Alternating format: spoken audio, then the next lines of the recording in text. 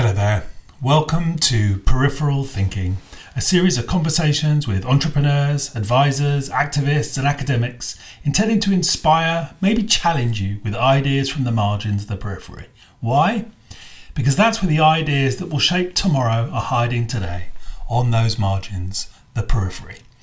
This week I spoke to Ruth Anslow. Ruth is a truly inspiring entrepreneur and activist. She believes strongly that business can be a force for good and is living that out in the very real world of creating a supermarket to take on the supermarkets. I hope you enjoy the conversation this week with Ruth. Ruth, welcome to Peripheral Thinking. Thanks for having me on here, Ben. Thank you. So actually, there's a few kind of Brighton businesses who are I've had the good fortune of speaking to the last few days, seemingly all via a mutual friend of ours, Vicky, who runs Fugu PR, which I think is one of the great connectors of the world. And Vicky suggested you because maybe just give us a little bit of overview of what you're doing now, and we'll come back to that in more detail. But good to just understand a little bit of what you're up to these days. Yeah, sure. So I'm, passionately committed to transforming business for good, and think we need to go around making new frameworks for business that work for the future. And in that spirit, I set about reinventing supermarkets with my sister. That was in 2010, and co-founded a business called Hisby Food. And we're on a mission to create transformation in the food industry by reinventing how supermarkets do business. And I also co-founded a business called The Good Business Club with my friend Sarah Osterholzer. And that's very much about helping people who want to run or support businesses like that get together and work on it together. So you've given birth to a supermarket. Yes, it's my baby. Yeah, that is no small undertaking. No, it's a bit bonkers, I know, but then there you have it. That's what it takes. You know, you've got to be a bit bonkers, and naivety is incredibly important to getting anything done. So Amy and I were fully qualified to get on with it. Full power to the naive. I think that there's goodness in that. So maybe just take us back a little bit. So you weren't always giving birth to supermarkets. There was a time pre-supermarkets. What did that look like for you? Well, I suppose it all started when I was 12 or 13, and I decided I wanted to be a businesswoman. And I didn't know really what that meant, but I thought, they earn loads of money, drive nice cars, have good hair and good shoes, and I want that. So that set me on the path of GCSEs and A-levels and university, and I was very focused on getting into the world of business. And with the degree I did, that meant going through a 4-year course, doing international business, which I loved, and then applying for all the big corporates. That was what we were funneled into. So we were either going for big FMCG companies like Cadbury Schweppes as it was, and Unilever and Procter & Gamble, or banks, Deutsche Bank, etc., or KPMG and Arthur Andersen as it was then, consulting. So, yeah, I was funneled into that, and I got onto the Unilever graduate scheme, and I was there for 4 years in marketing and sales roles, negotiating a lot with the big supermarkets. That was my first insight to how that world runs. And then I was another 10 years at Sara Lee, quite a big deal in the world of air fresheners, even if I say so myself. So I had that 14-year career in sales and marketing, very commercial roles, met some great people, learned some great stuff, but got to the point where something was missing. So obviously we often sort of talk about these sort of moments as because I know from my own sort of story, in the retelling of them, we can sort of imagine these things as quite sort of clean, quite sort of linear, and the kind of process is sort of smooth. But I kind of know the reality of my own journey. Actually, that transition of going from one track to another actually was quite messy and also kind of rumbled along for quite a long time. And I was kind of curious, that sort of seed, that wish to be doing something different, how long was that sort of growing, do you think? I think you're right. I think all the best things in life are a bit messy. And so is kind of changing your path. And it wasn't a clear moment. There were several moments of realization and thought and going, hang on a minute, I don't think this is right for me. And then there was a moment of epiphany where they came together. And then I started talking with my sister and she was having the same thing. So, yeah, there was probably an 18-month period there was sort of 2009, 2010, where it came together. But yeah, there'd been a series of thoughts and experiences that got me looking at what I was doing. Because I was basically on a path that I'd chosen when I was 12. Which is fun. It's what we do. You know, you're either put on a path by your parents and you follow that, or you decide young and you follow that. And until you intervene, nothing changes. But yeah, there was a moment I remember, because I was an expat in Barcelona, had a beautiful flat, loads of money.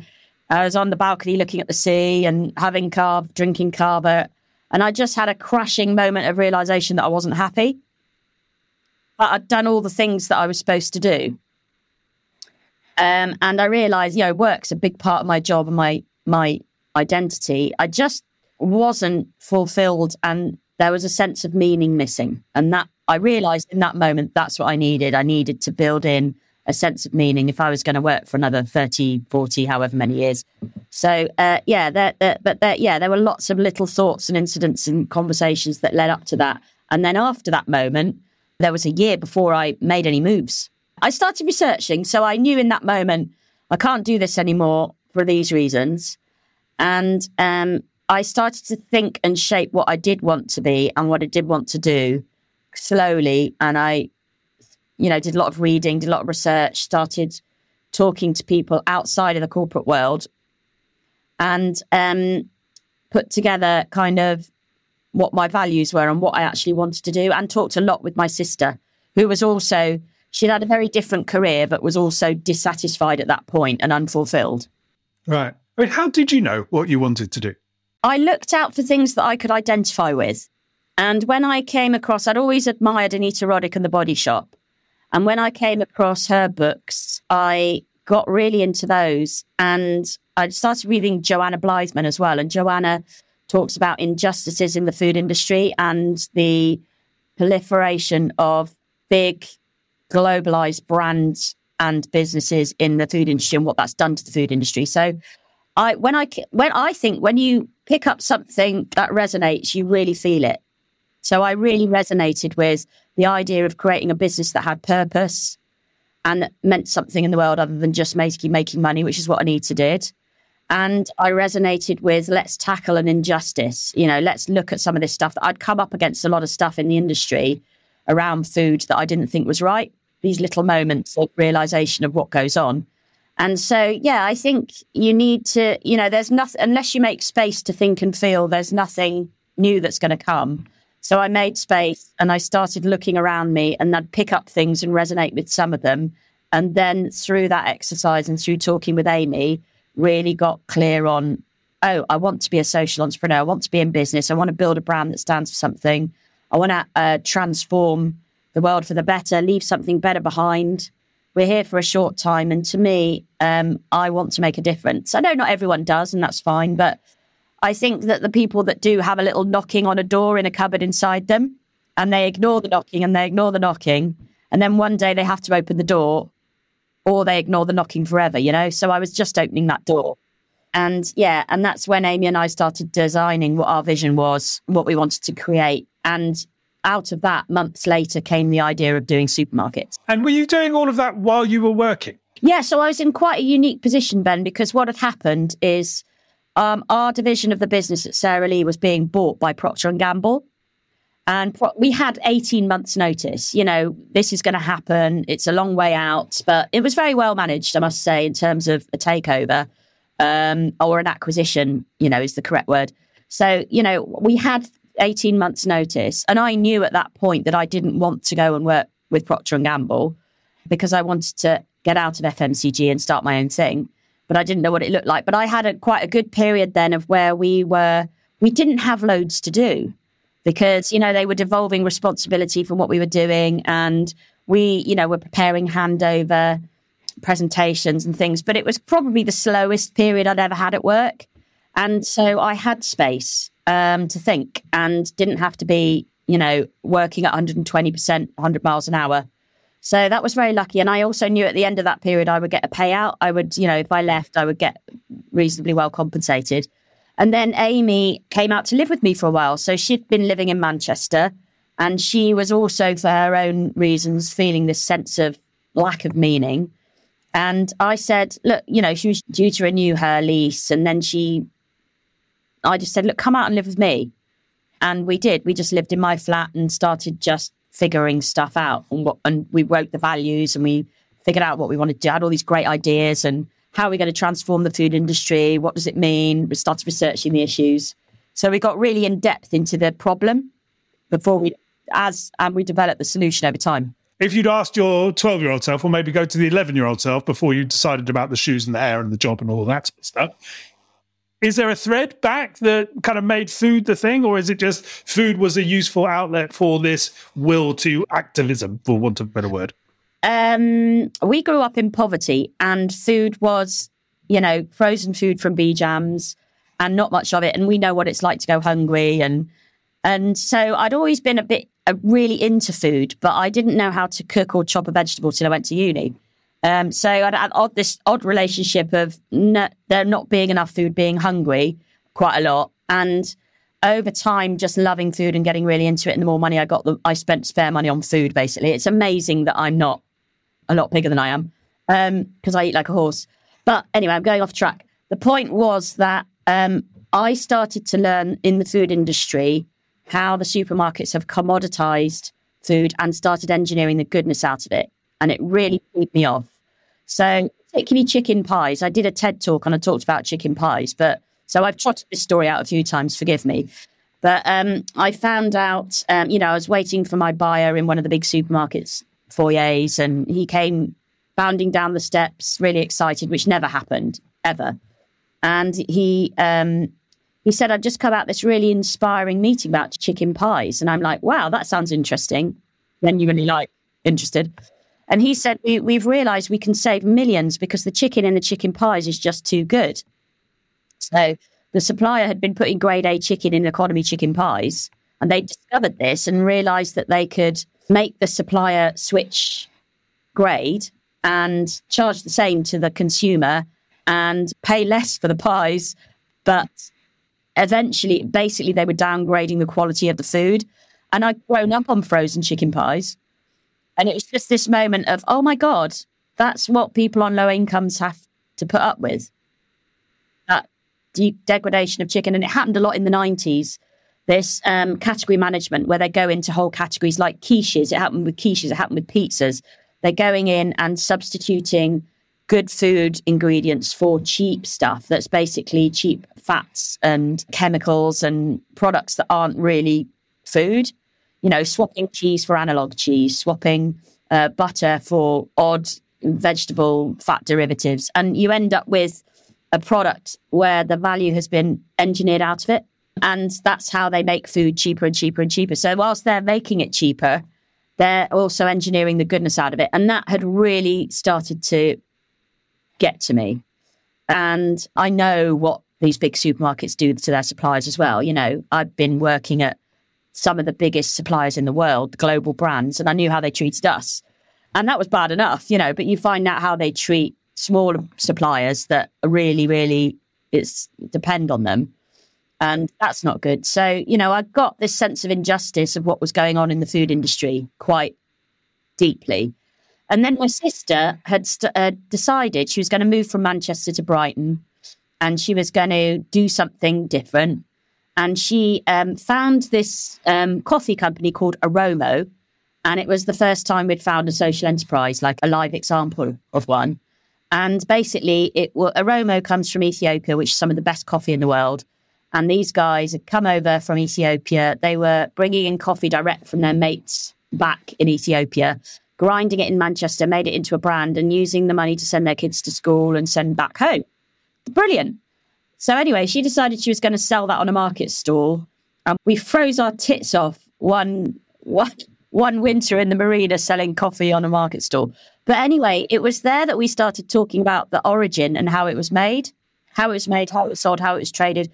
And I coined the phrase, that's just coffee how it should be. And, we started looking at what it means to customers and, what it means to the supply chain. And then we were like, imagine if there was a shop where everything you bought was just how it should be. And that's where it came from. That's what HISBE stands for. And that's where the idea started. Again, it was little seeds of ideas that built over time.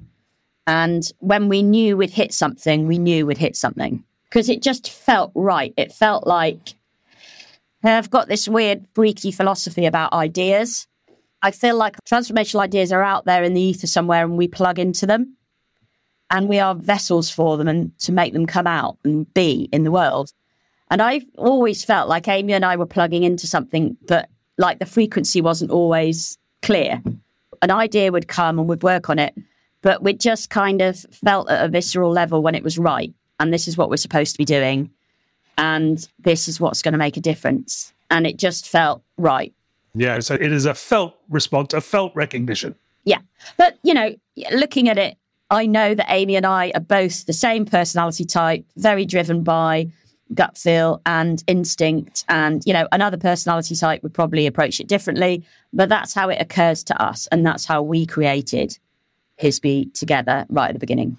And so the thing, I like that phrase you used earlier about there's something knocking inside the cupboard, an idea knocking inside the cupboard, a kind of a will to do something different. And in a way, there's some sort of journey going on. That knocking is a search for that transformative idea that you can channel. Exactly. And something that creates personal meaning and satisfaction for us as well. So, we wanted to create a business. We wanted to be working for ourselves, doing something of value and meeting our own needs with it, our own needs to be independent, be autonomous, be out there in the community. I'd lived quite a solitary life, really, and I had loads of mates, but I was basically getting up early, going to my job, very long hours, long weekends, and coming back, woofing down some dinner, going to the gym, and going to the gym, I make it sound like I did that a lot. I didn't do that. I went to the gym. I went a couple of times to the gym. I had a membership. Yeah, sorry about that. I don't know what I was thinking. It was a solitary life. And I was was only socialising with my uni mates, who I love, and they're still, my best mates, and other corporate people in the corporate world. But when you open a shop, one of the things we loved about working on Hisby, even before we opened the shop, is that you get into the community and you're talking to customers or potential customers, and you're talking to people who are trading on that road, and you're talking to counsellors and community groups and people who care about stuff in the community. And it's just much more real than being stuck in a room with a load of people with a BSc and an interest in globalising air fresheners. Yeah. So the kind of the birthing the supermarket elephant gestation period, you're talking there about, speaking to counsellors, being in community. What did that journey look like? So basically, I took my redundancy in August 2010, moved back from Barcelona, and Amy and I moved into a flat in Brighton and thought, right, we need to get on with this. And constituted the company and clarified our values and got clear on the bit. Started writing a business plan. We'd never been on Twitter. Twitter was quite new then, believe it or not. We were on Twitter, on Facebook, creating a brand, creating a blog, doing all the things. But it took us nearly 3 years to open the store, which at the time we never would have believed if anyone had told us. But it took a long time to create the sourcing policies, to find the right premises, to build a business plan that could stand up on its own 2 feet and create the brand and engage people. And it was a long run up. The hardest thing was finding the right premises. I think if we'd found the right premises a year earlier, we would have opened a year earlier, but it was really driven by the premises. But a lot going on. And also we had to find Jack. Jack's the third founder, Jack Simmons. He is the third director, and he found us in 2013, just after we got the keys to the shop. And if we're out there, yellow type personalities, he's an architect of idea. He's one of those people who's brilliant at taking ideas and making it work and building processes and ways for things to happen.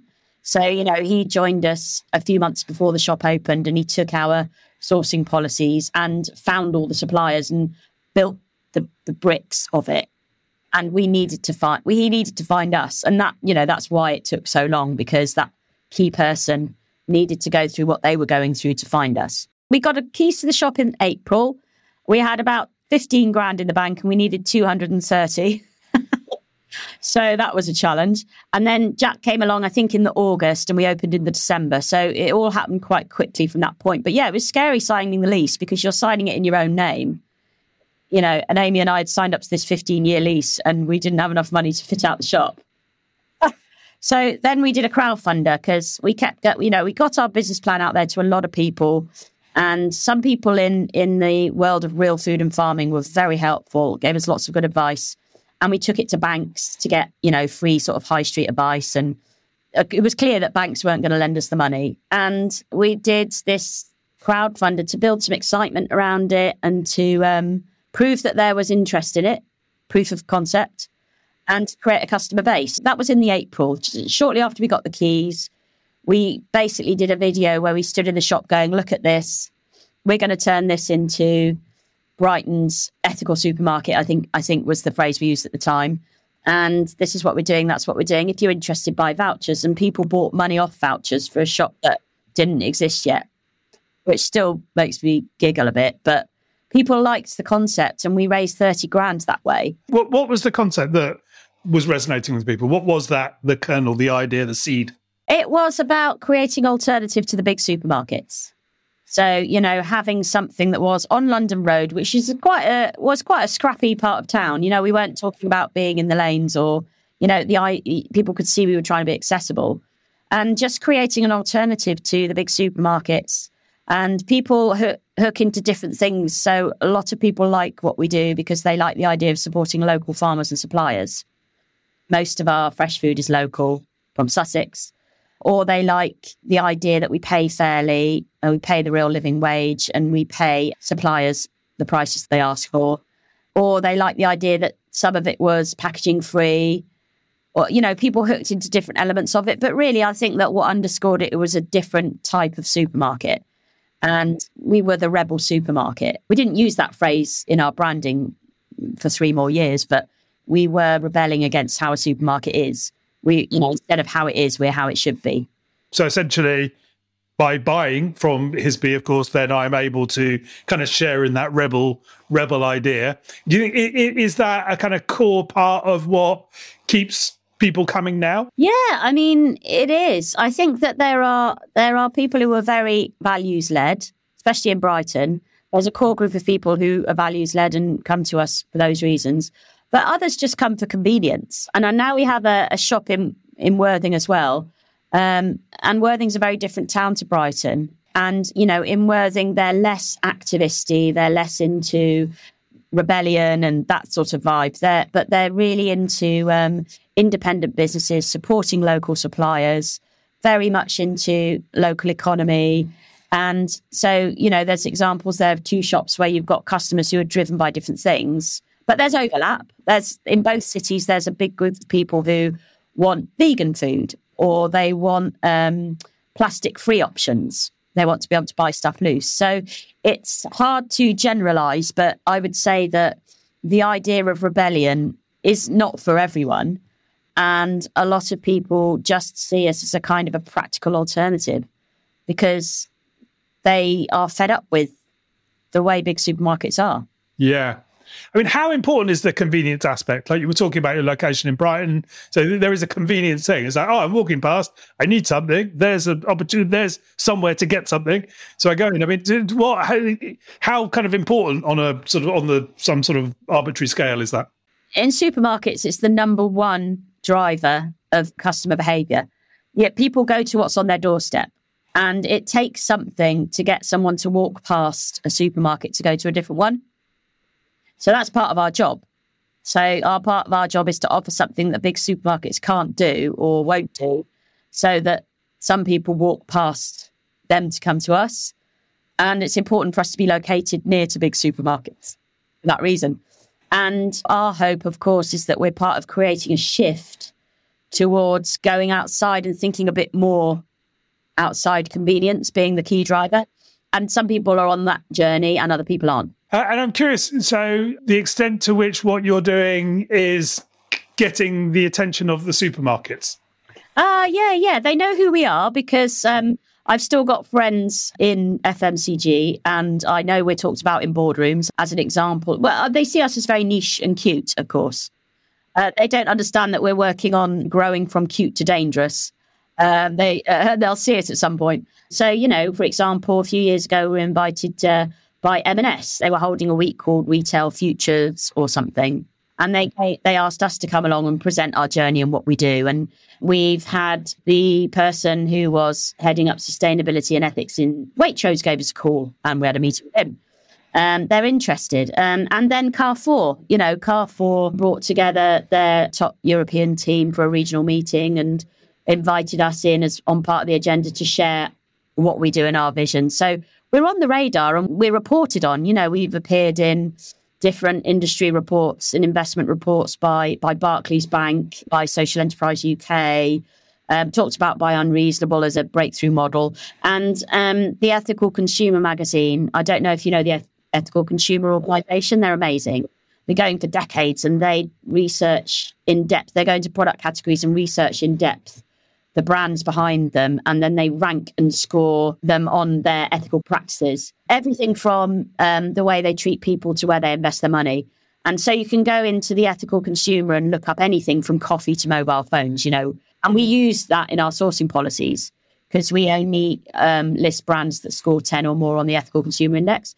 But anyway, the point is that the Ethical Consumer ranks us number 2 ethical supermarket in the country, and that gets noticed. So we score, I think it's 12 out of 14, and Tesco, Sainsbury's, Asda and Morrisons all score 3 or less. Obviously, they're big scale brands that score very low because they're not working on these things. And then we're the other end of the spectrum, very small, but showing that it is possible to run a supermarket another way. The challenge, of course, is a convenience behaviour change, right? So how you get somebody to do something different to the track which is laid down in their mind, of course. So you're kind of wrestling with this in a really super real way about, whether somebody chooses to turn right into your shop, left into your shop, or keep walking. But of course, this is a challenge for so many people. How do you actually get people to make a different behaviour, to act in a different way? Well, we kind of got 5 USPs, if you like, that we do that others don't. And people generally gravitate to us for one of those reasons, or they'll walk past Aldi for one of those reasons. The first one's local. We have 53% of our fresh produce is from Sussex. All the cakes and treats on our takeaway coffee bar are locally baked. And, we've got a big focus on supporting local producers. It's really important to create food systems where we foster local economy.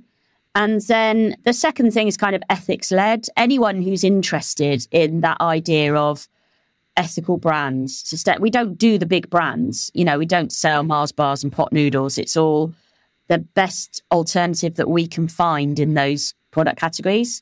So, ethics-led, and we're endorsed and validated by external marks and certifications is the word I'm looking for, like Social Enterprise Mark and the Ethical Consumer. And then the third one is sustainability. So we really have a lot of great practices like never throwing away food that can be eaten.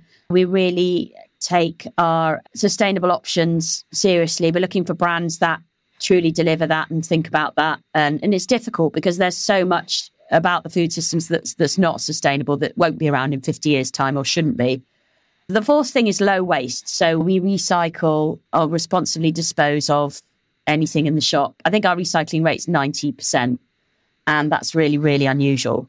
We're preventing waste by selling stuff loose and out of plastic and allowing people to bring their own containers. And then the fifth thing is community spirit.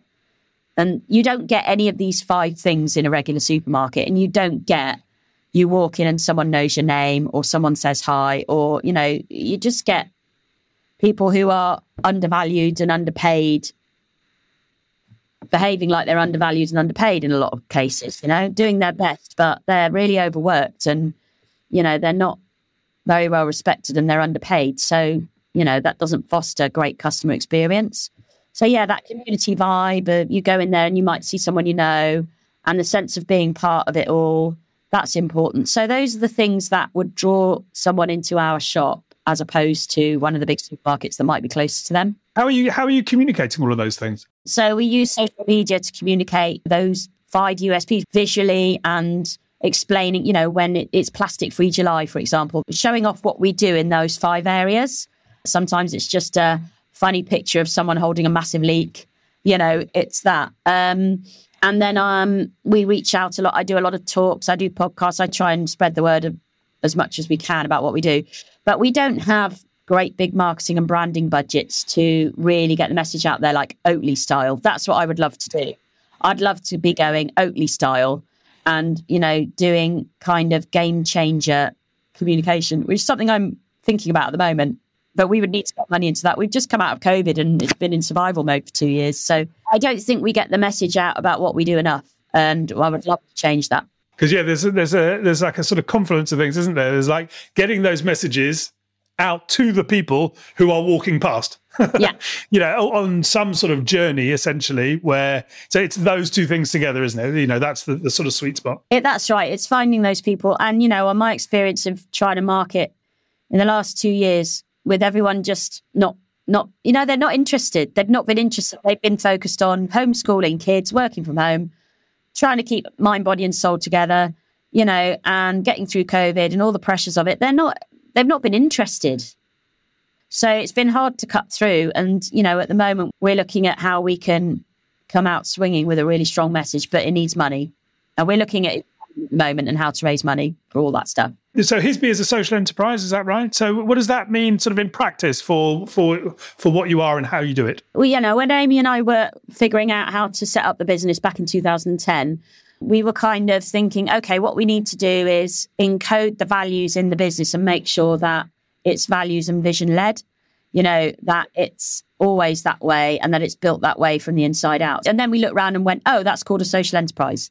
And it basically makes sure that the mission is baked into what you're doing and the values are very clearly running through the business. And, there's practical things that make sure you get the right investors in. So, we're a CIC, which is a community interest company, and we can sell shares in our company, but there's a cap on the return they can make over time and in dividends. And that's just sensible because what that means is you're not going to get VCs coming in, giving you 2 million and wanting it back 3 years later. It's that kind of integrity and alignment with the right kind of investors. It sends a big signal to investors and partners that we want to collaborate with about what we mean. So in the day-to-day operating of the store, it just means that we are thinking with our values as well as money, and they're equally important. And sometimes you have to weigh one up against another a bit. Something like COVID tests that. But other than that, because we've always been a social enterprise, we don't really think about operating as one. We just are. But, for example, right from the beginning, we paid the real living wage. Staff got the Living Wage Foundation real living wage, and whatever age they are, whether they're 21 or 51 or whatever. And that's really important. And suppliers set their own terms. And, there are things that we've done from the beginning that we've always done. So I don't think of them as different anymore. But a lot of it's about where the money goes as well. So, when you spend £1 at a big supermarket, they keep only 5p in the local economy. Big supermarkets, they centralise and export profit. But when you spend £1 at Hisby, 58p stays in the local economy. We spend it with local service providers and suppliers and staff. And that's very key for future models of business. We need to get a lot more localised, our business thinking, in my opinion. So, those are the things that go hand in hand with us being a social enterprise. If we didn't care about that stuff, we wouldn't have bothered being a social enterprise. Our prices would be a lot higher. We'd pay staff a lot less. We'd screw down suppliers and we'd behave very differently. But kind of so writing a lot of that stuff into the articles, particularly around sort of distribution of profit, kind of lends a really good, clear focus to what you're doing. Yeah, exactly. And you get what you measure, alongside the financial measures. We measure how much plastic we save by selling stuff loose, how many plastic bottles we save from landfill, how much of our stuff is local. We have all these other measures that go alongside, how our brands rank on the ethical consumer, that go alongside our non-social enterprises reporting. Picking up a lovely phrase that you used earlier, your ambition is to move from the cute to the dangerous. And so I'm curious, what does cute to dangerous look like for you guys? Yeah, people have always thought we're cute. me and Amy and our little business and our brand and our little shop.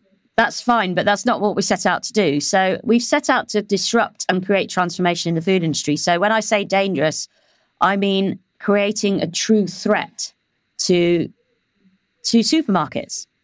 So that, you know, instead of kind of looking at us as a bit of niche curiosity, they get that there's a movement out there called localized food systems, which needs to happen for the future of food, and that it's very real and that they're not positioned to deliver that.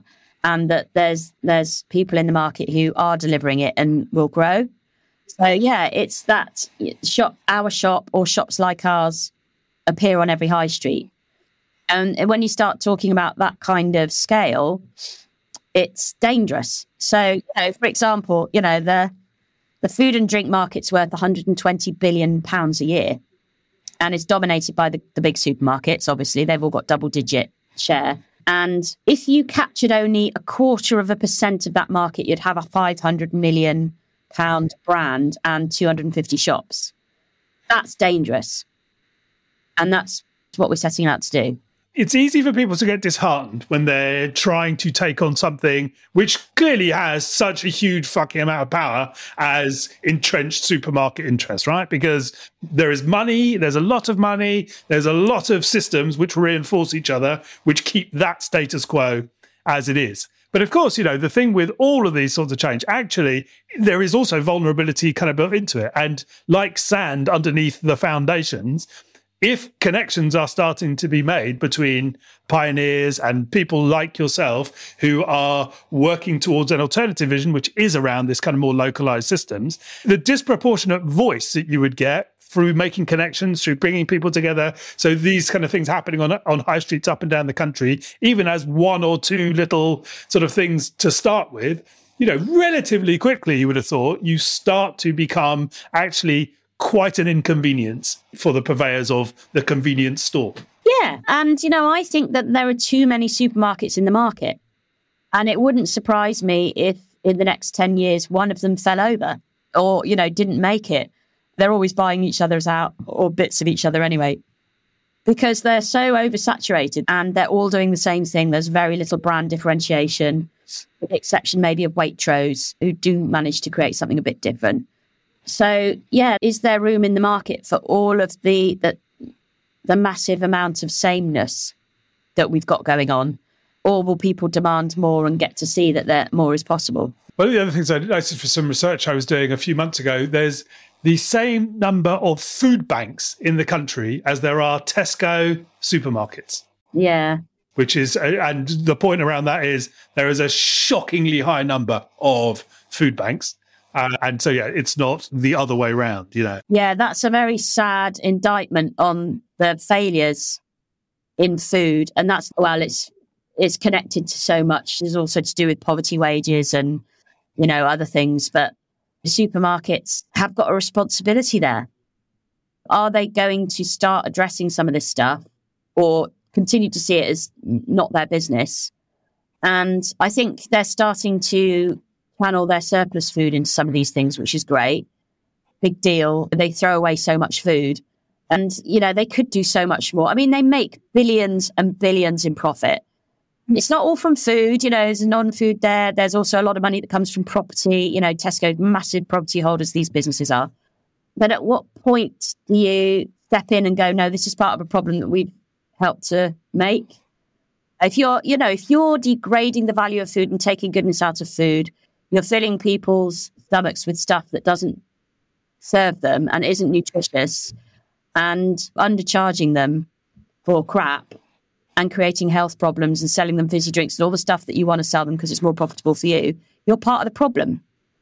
Because, you know, if people are well fed, they would act and be very different.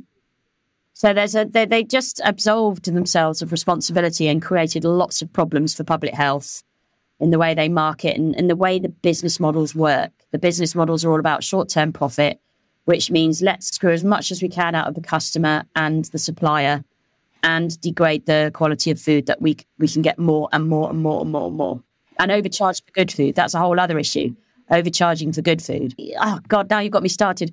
CO2 emissions, we need to, as we all know, drastically reduce these by 2030 before we pass the point of no return. And a third of CO2 emissions created by the food industry. 95% of where people buy food is the supermarkets. So, there's a direct impact from their business model is to create enormous amounts of carbon dioxide and pollution and environmental damage, as well as making bad food normal. That is a problem. So, yeah, sorry, I've gone off on one. But the point is that if the food system worked properly as it needs to and as it should, we wouldn't need food banks anyway. Hand in hand with addressing other levers of poverty. And of course, wages is a big one of those, and access to education. It's a huge thing. It's shame on the food industry. Yeah. If you took a fraction of the profit that they were making, you could basically give an allowance. This was a fact packet calculation I was doing. You just took a fraction of the profit that the supermarkets were making on UK operations. You could give a credit to such an enormous number of people who are currently having to get food from a food bank to get food from a supermarket. And pay your staff properly, because, the thing with food banks, people think it's people on no income. No, it's working people. Most people using food banks are working. They're just not paid properly. And supermarkets are employing a lot of people throughout the supply chain and not paying them properly.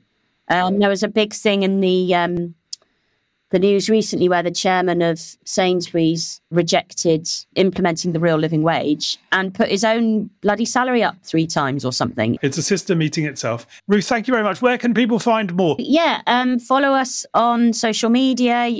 Hisby is Hisby Food on Instagram and Twitter and Facebook. I'm on LinkedIn. I bang on about this stuff a lot on LinkedIn.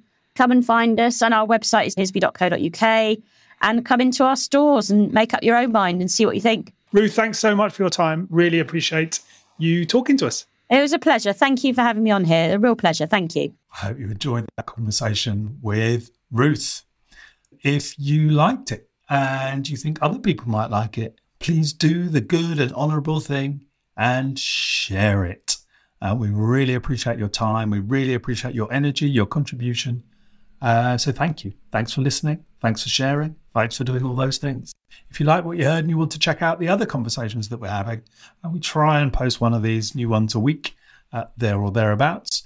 Search up BuddhaOnTheBoard.com and you'll find Peripheral Thinking on there with a link to all the conversations, an opportunity to sign up if you haven't already, so we can keep you abreast of the new conversations as they go live. Meantime, thanks for listening. Look forward to hanging with you next time.